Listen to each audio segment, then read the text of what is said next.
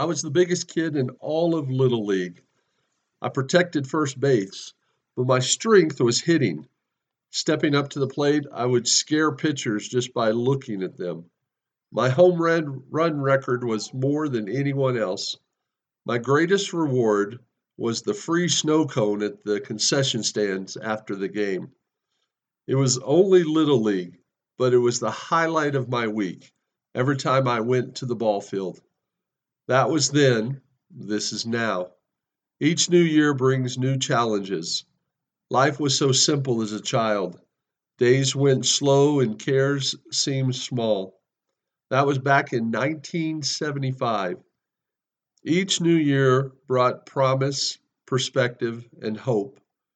That part has not changed.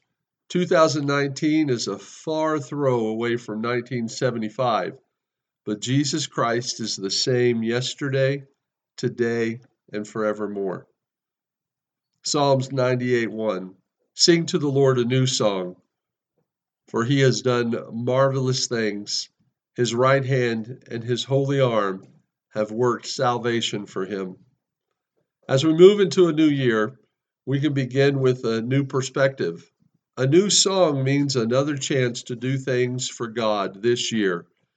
That has with it marvelous things. Retune your harp and be ready to bring a new song this year.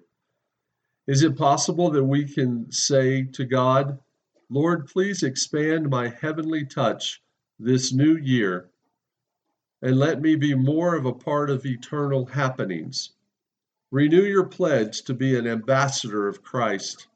The new year is extremely important to those who you will come into contact with for the cause of Christ.